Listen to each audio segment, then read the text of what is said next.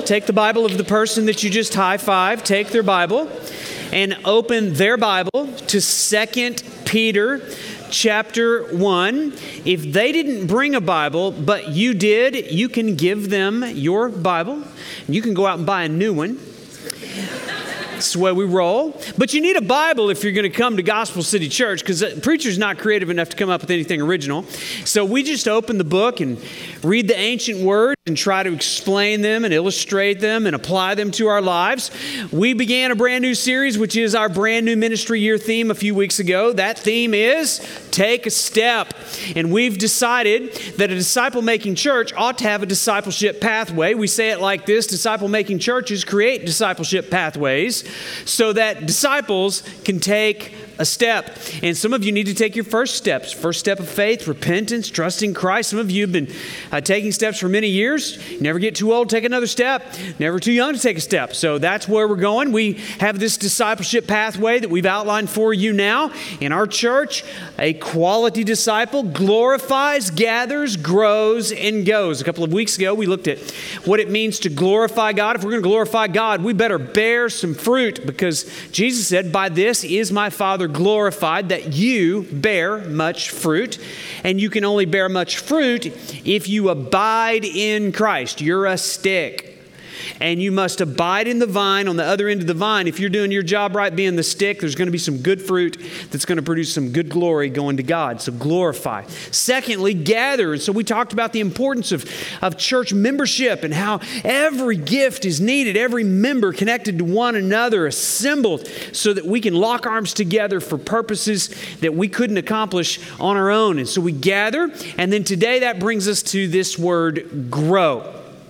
Growing as a Christian should be the experience of every born-again Christian. There's only two realities. You are either growing in godliness or you are stuck in sin. And we're going to see that here from 2 Peter chapter 2. Before we read that, let me just answer the question: what are we growing around here? This is a gospel greenhouse, and what are we growing? Well, we're growing some devoted worshipers. We're growing some selfless servants.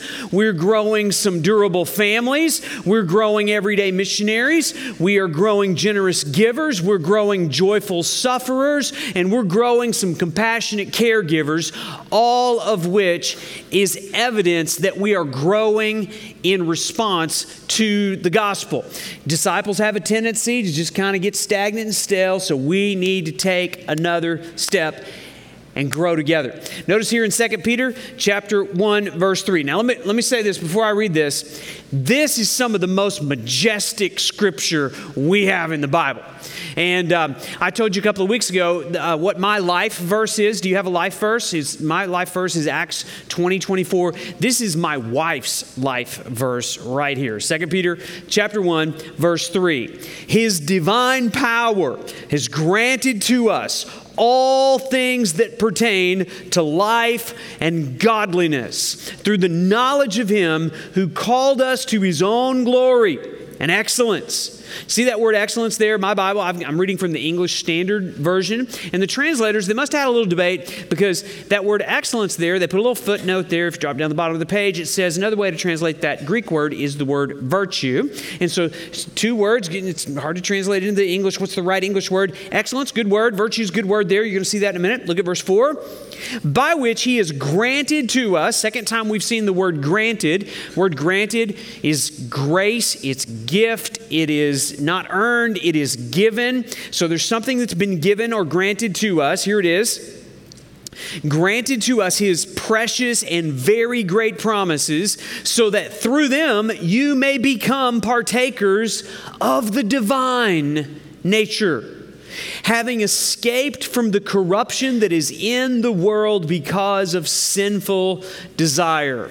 There's a lot packed in there. I got a really simple outline today. It's so simple I didn't even put it on the screen. We're going to see the power for growth and then we're going to see the pathway for growth, and we're going to see the purpose of the growth, okay? Simple outline. You don't have to write that down. Some of you are writing it down. How many have a journal? Show me a journal. Did you bring a journal to church? I want to see the journals. Show the journals.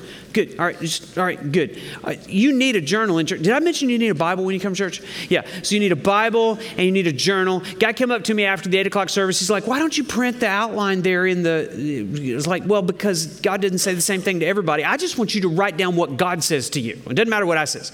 So write down what God says to you in that journal, because we want to grow. And I think people that bring journals to church want to grow. So that's encouraging for me here. Now notice the power that is available to us for growth. Growing in godliness is empowered and sustained by God's grace. It's granted to us. Do you understand what this verse is saying? This verse strips away every excuse you've ever had for not growing as a Christian. It tells us that His divine power has granted to us everything, all things that pertain to your life and your godliness. You know what that means? There is nobody here too young to grow. There's nobody here too old to grow. There's nobody here too poor to grow. There's nobody here too rich to grow. There's nobody here too smart that you can't grow. There's nobody here too dumb that you can't grow. There are no excuses for not growing in godliness. Now, it tells us what's kind of the opponent here to godliness. It's the last two words of verse 4 there. It talks about how there's this corruption in the world because of sinful desire. And it tells us that we have escaped that corruption in the world that comes through that sinful desire. There is a corruption. Have you noticed there's a corruption going on in the world? Have you ran into a little corruption in the world today or this week? Did you? Or maybe you watched the news. You see a little corruption in there? And it's easy for us to point the finger at all the corruption out there. But did you know that there is some corruption going on right inside of here? It's that residual remaining magnetic attraction to sinful desires that's still there, that we still have to do battle with.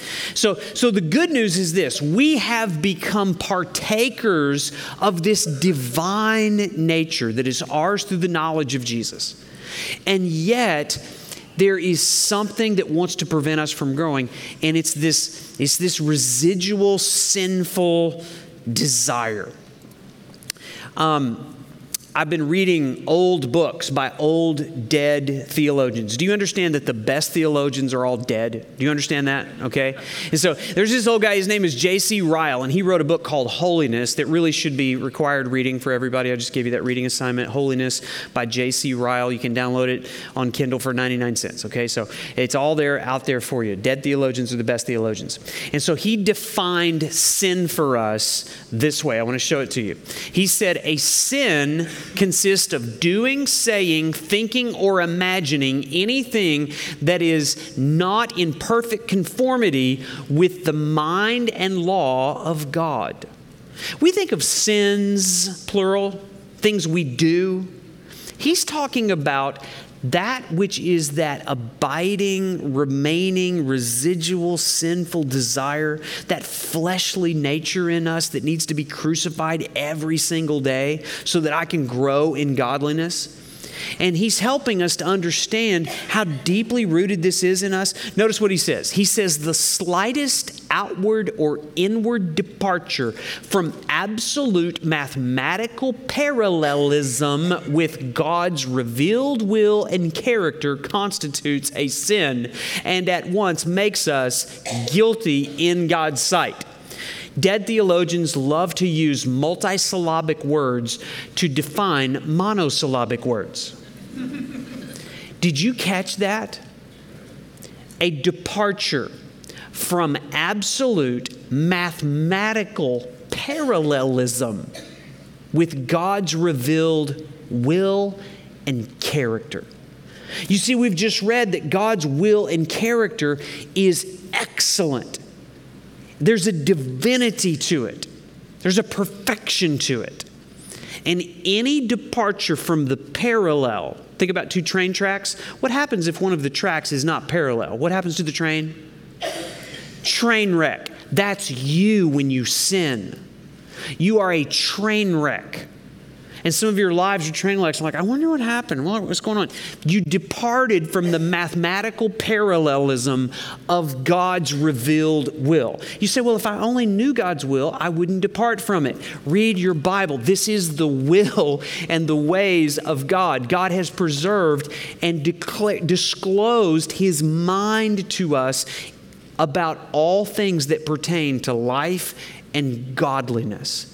And He has given us His divine power to overcome the sinful desire, no matter how tempting it may be for you to depart. You are either growing in grace or you are stuck in sin. My job is to encourage you to bring your life into absolute mathematical parallelism with the revealed will and character of God. In other words, if those monosyllabics, if that was too much for you, what I'm trying to say is, stop sinning. That's what, because you don't have an excuse not to. His divine nature has granted to you all things that pertain to life and godliness. Grow. And it's a gift. Second thing we need to learn is there's a pathway.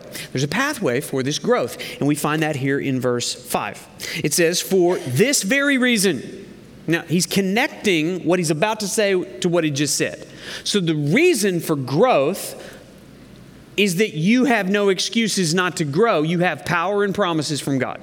For those reasons, he says, make every effort. Let me just stop right there.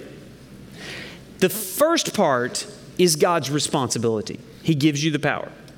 The second part is your responsibility. You have to exert some effort. Every effort. You understand? No effort, no growth. You cannot just sit back and, I'm reading my Bible, I got my cup of coffee open, and I'm just sitting here meditating on Scripture and loving Jesus with all my heart. That's not growth. That's abiding. But until you exert some effort, you're not growing. So he says, make every effort to supplement your faith. Some of your translations may say add to your faith. Supplement's a good word. It starts with faith, and then notice these 7 supplements. He says, supplement your faith with virtue, and virtue with knowledge, knowledge with self-control, self-control with steadfastness, steadfastness with godliness, godliness with brotherly affection with love. Let's stop right there. Now, did you see the stairway that he built for us? The foundation is faith. That's the floor. And then there is this 7-step stairway that is the pathway of gospel growth. And notice, he could have just given us the list. He didn't do that. He said one builds on the other. So there's some sense of sequence in this, and it is a good thing. You want to add virtue before you add knowledge. What happens if you add knowledge before you add virtue? You become an arrogant Bible fathead. You have to have the virtue of humility before you add the virtue of knowledge. And then to knowledge, self-control to steadfastness, and the pathway continues. And so let's talk about these 7 supplements to our faith. You want to grow? There you go. There's your assignment. It's convenient that there's 7 of them, so maybe Monday you could work on virtue. Maybe Tuesday you could work on knowledge. There's a lot of different ways that we could wrap our heads around this. Before we talk about the supplements, let's talk about the foundation. Faith, right? He says add to your faith. What is faith? Faith is the exclusive reliance on the substitutionary work, you might say effort, of Christ for our salvation. All right? So there's certain parts of this that require my effort. Faith does not require my effort. Faith is a gift. Faith is a gift to be believed. It is to be received. Faith in the effort, the work of Jesus Christ on the cross. The default setting of the human heart is to think I've got to work my way to God. I got to be on my best behavior. I got to do some religious ceremony. And what you're saying is I've got to rely on my good behavior to get myself into heaven. Wrong answer. What we do is we transfer our reliance and transfer our faith from our good behavior to Christ's good behavior, from our effort to His effort on the cross as the only thing that can save me. Question, have you done that? This is the first gigantic step that you take out of the kingdom of darkness into the kingdom of light. This is what transfers you into God's kingdom, is taking the gigantic step of renouncing faith in self and pronouncing faith in Christ. Have you done that? It happens at a point. It happens as a step in response to the gospel, in response to God's grace that has granted this to us. We believe it. Have you done that? If you haven't done that, none of the other things apply to you. You have to take the step of faith. If you haven't done that, you can do that right now in your own heart. Say, Lord, I'm so tired of trying to work to earn your favor. I am so grateful for the work of Christ on the cross. And you transfer your faith from yourself into faith into Jesus, and it produces new birth. It produces new life. It's the one gigantic step out of the kingdom of the world into the kingdom of God. Have you done that? If you have, it's time to take another step and supplement your faith with virtue. I've given each one of these a definition. It's my definition. I don't even know if it's the right definition. Best I could come up with to clarify words, okay? So here's the definition. My definition is inner character that increasingly reflects God's own moral excellence. And remember how I told you that the way they translated the word excellence back up in verse 3? The same Greek word is used in verse 5 when he says, supplement your faith with virtue. Same word. It could be excellence. What are we talking about? We're talking about becoming a reflection of the moral excellence of God. We're talking about eliminating the gap between what I say I believe, that's faith, and how I actually behave, that's virtue. It's bringing integrity to my life. It's becoming who God says I am. God says I'm righteous. And so I become in my behavior what God says I am in my belief. That's virtue. And so we add to that. It applies to every area of attitude and action. And so add to your faith. Don't just say you believe something. Start behaving that way. Make every effort to eliminate the gap between what you say you believe and how you actually behave. Here's the second word. He says, add to your virtue knowledge. And we're not just talking about academic knowledge. We're not talking about passing Bible trivia test here. What he's talking about is an intimate knowledge of the person, the will, and the ways of God as revealed in His Word. I know that 2 plus 2 is 4. Is 2 plus 2 still 4, by the way? Because it's been a long time since I had a math class. We live in a parallel, very relativistic society. Have they changed that? Was anybody offended that I made an absolute declaration of something that's true? 2 plus 2 is 4. I know that. How many of you knew that? Good. If you didn't know that, I'm glad you brought your journal. Just write that down. 2 plus 2 is 4. Learn something in church today. I also know Andrea Griffith. That's a different type of knowledge, isn't it? Some of you know the books of the Bible. Some of you know Jesus died on a cross, 3 days later, resurrected, You know some Bible. You know some facts about God. What we're talking about is not adding facts about God to your already overly stuffed brain. We're talking about an intimate, personal relationship where He speaks and you move. Where you speak and He moves. You know Him with intimate, personal knowledge. You know what pleases Him. You know what displeases Him. And how would we know that?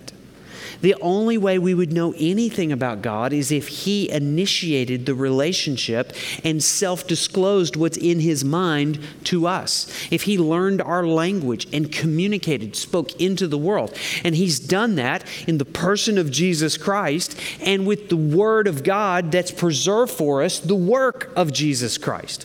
And so this intimate knowledge of God comes as we open our Bibles and wrap our minds around the revealed nature and will of God.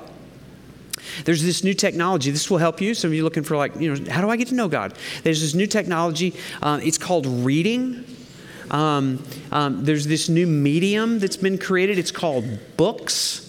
And you can get them and open them and actually stop everything else you're doing and actually read words on pages that form sentences, that form thoughts, that forms meditation, that forms thinking, that forms prayers, and forms action. You need to read some books. You need to read your Bible. Start there, but I love to recommend a book. It's my favorite book of all time. Number one book of all time is the ESV Study Bible. Okay? If you do not have an ESV Study Bible, I don't even know how you call yourself a Christian. I mean, it's just like, I'm joking a little bit about that, but it's like, I read that thing every day. I don't preach a sermon without looking at what's in there. And I know there's lots of different study Bibles. That one is written by guys that actually believe the Bible. They're on our team. They affirm our doctrine. They affirm our faith so that we know doctrinal truth. Can you take a step in your knowledge? Would you be able to define the word or the doctrines of justification, sanctification, glorification, propitiation, and other multisyllabic words that help us to understand the revealed nature and will of God? You say, I don't need that. I just come to church. And listen, the knowledge that you get from here to there is not sufficient. I'm just telling you, it's just not.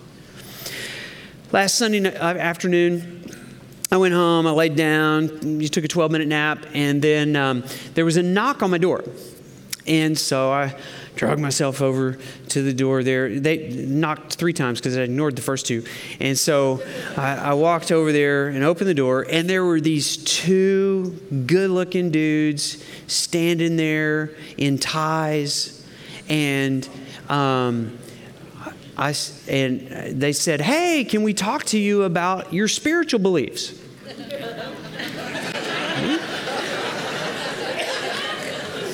I'm like, okay. And they said, "Do you go to church?" And I said, "Yeah." They said, "Well, what does your church believe?"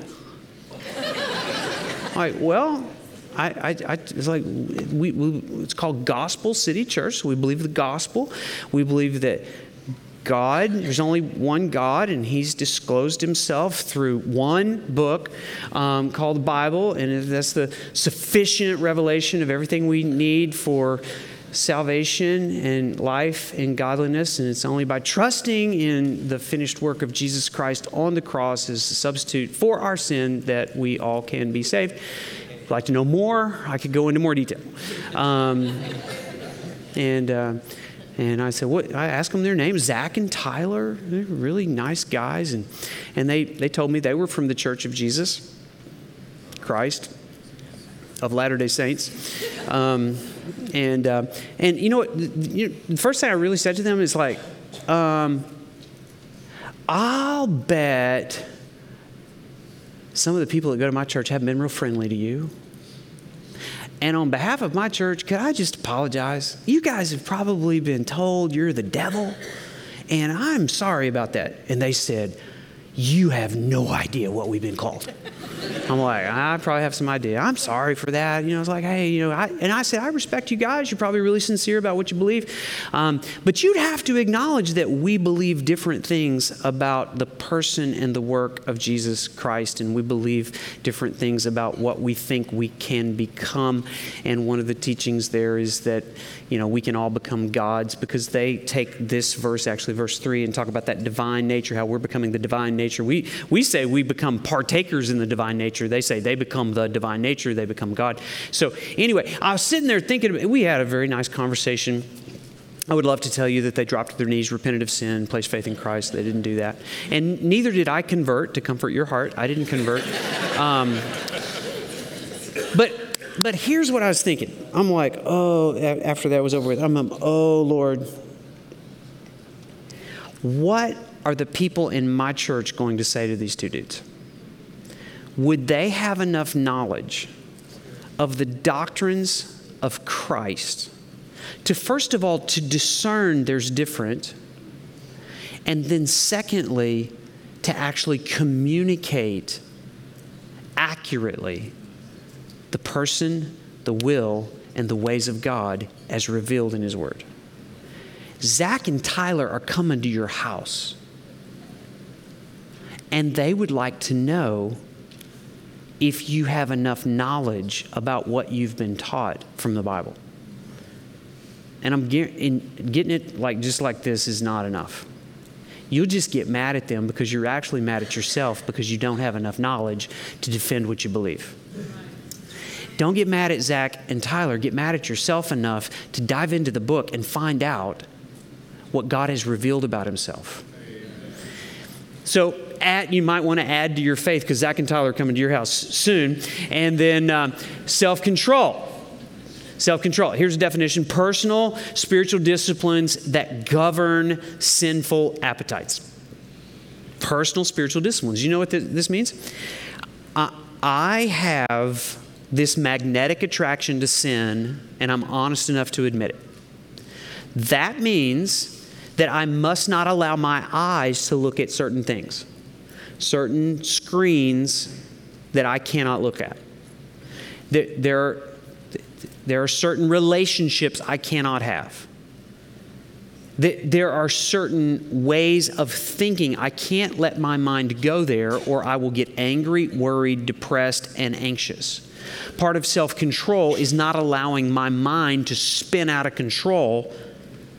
And the way that I keep it in control is to realize the Spirit of God is in control, that governs me. And so there's boundaries and places that I go. I can't just go and do whatever I want to do.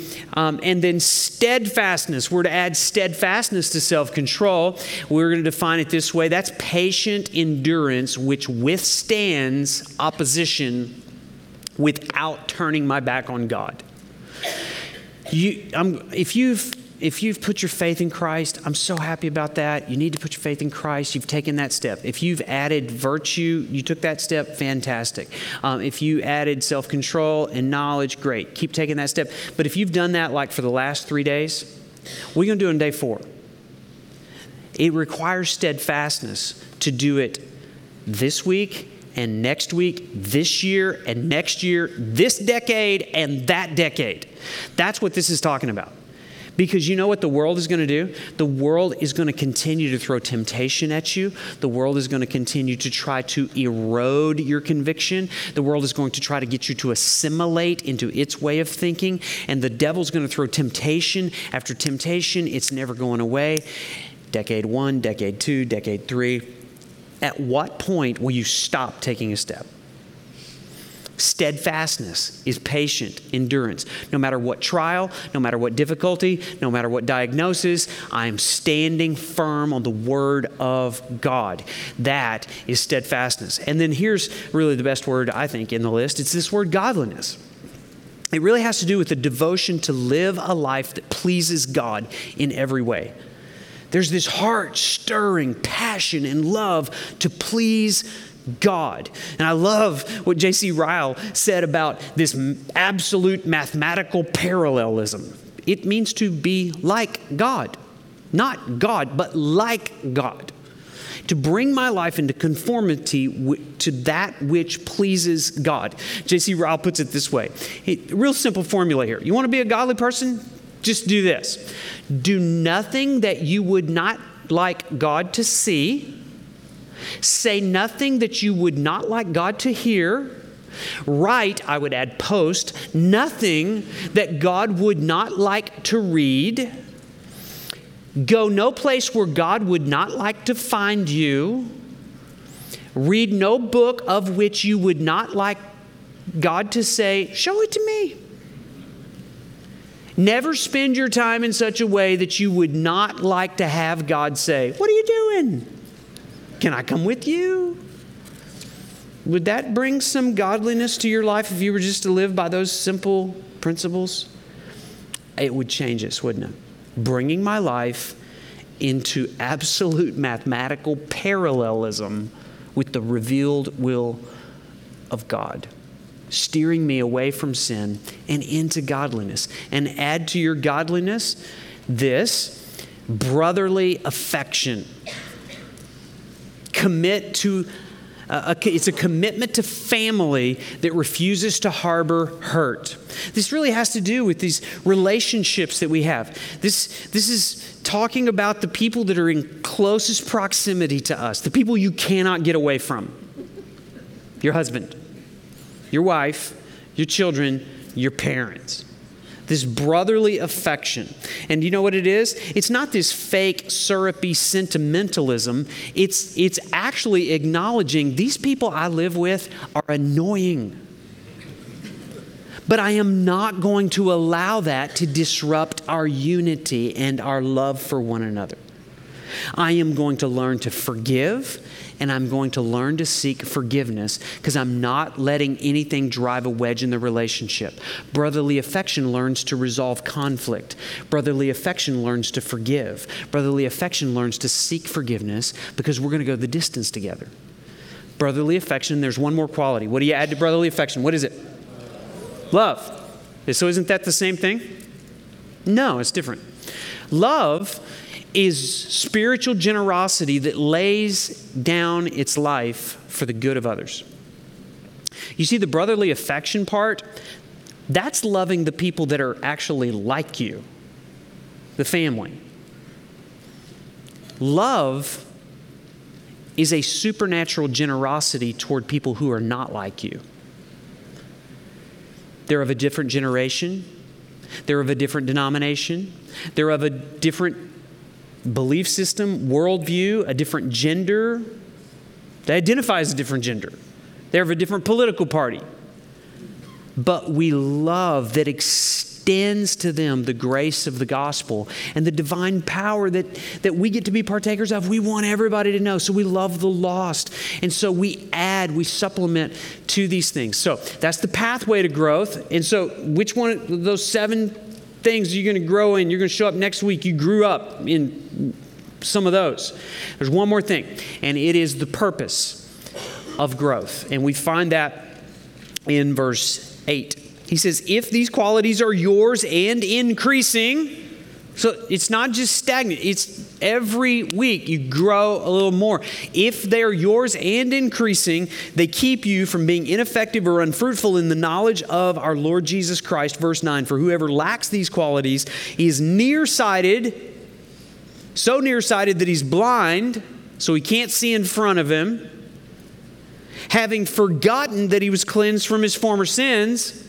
He can't see behind him.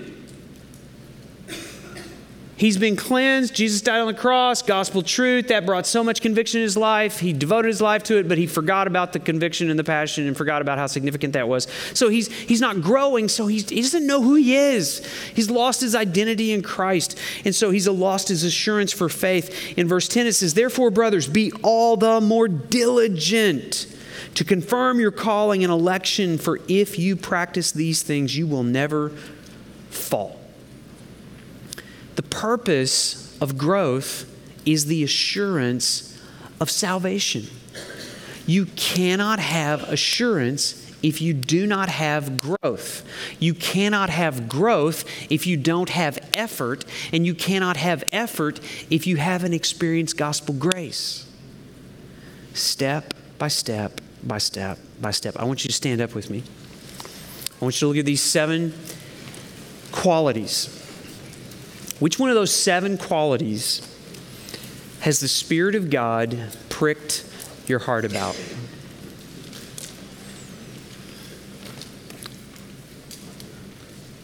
Pick one. Got it? In the next 7 days, grow in that area. Reading a book doesn't necessarily mean you grew in knowledge. There's a difference between growth and swelling, remember? Swelling means you're sick. Growth means you're healthy. And so understand, it's not just getting bigger, it's making progress step by step by step. No excuses. His divine power has granted all things pertaining to your life and godliness. Jesus, thank you that power is available to us through your Spirit. And I pray, God, you would rattle us out of our complacency. Would you get us unstuck from those sinful desires? Would you conform us to your image? And God, in some way, make us absolutely, mathematically parallel with your revealed will. We're going to fail you so many ways. God, help us take a step in gospel growth. We pray in Jesus' name. Amen. Next week, Micah's preaching. You are loved.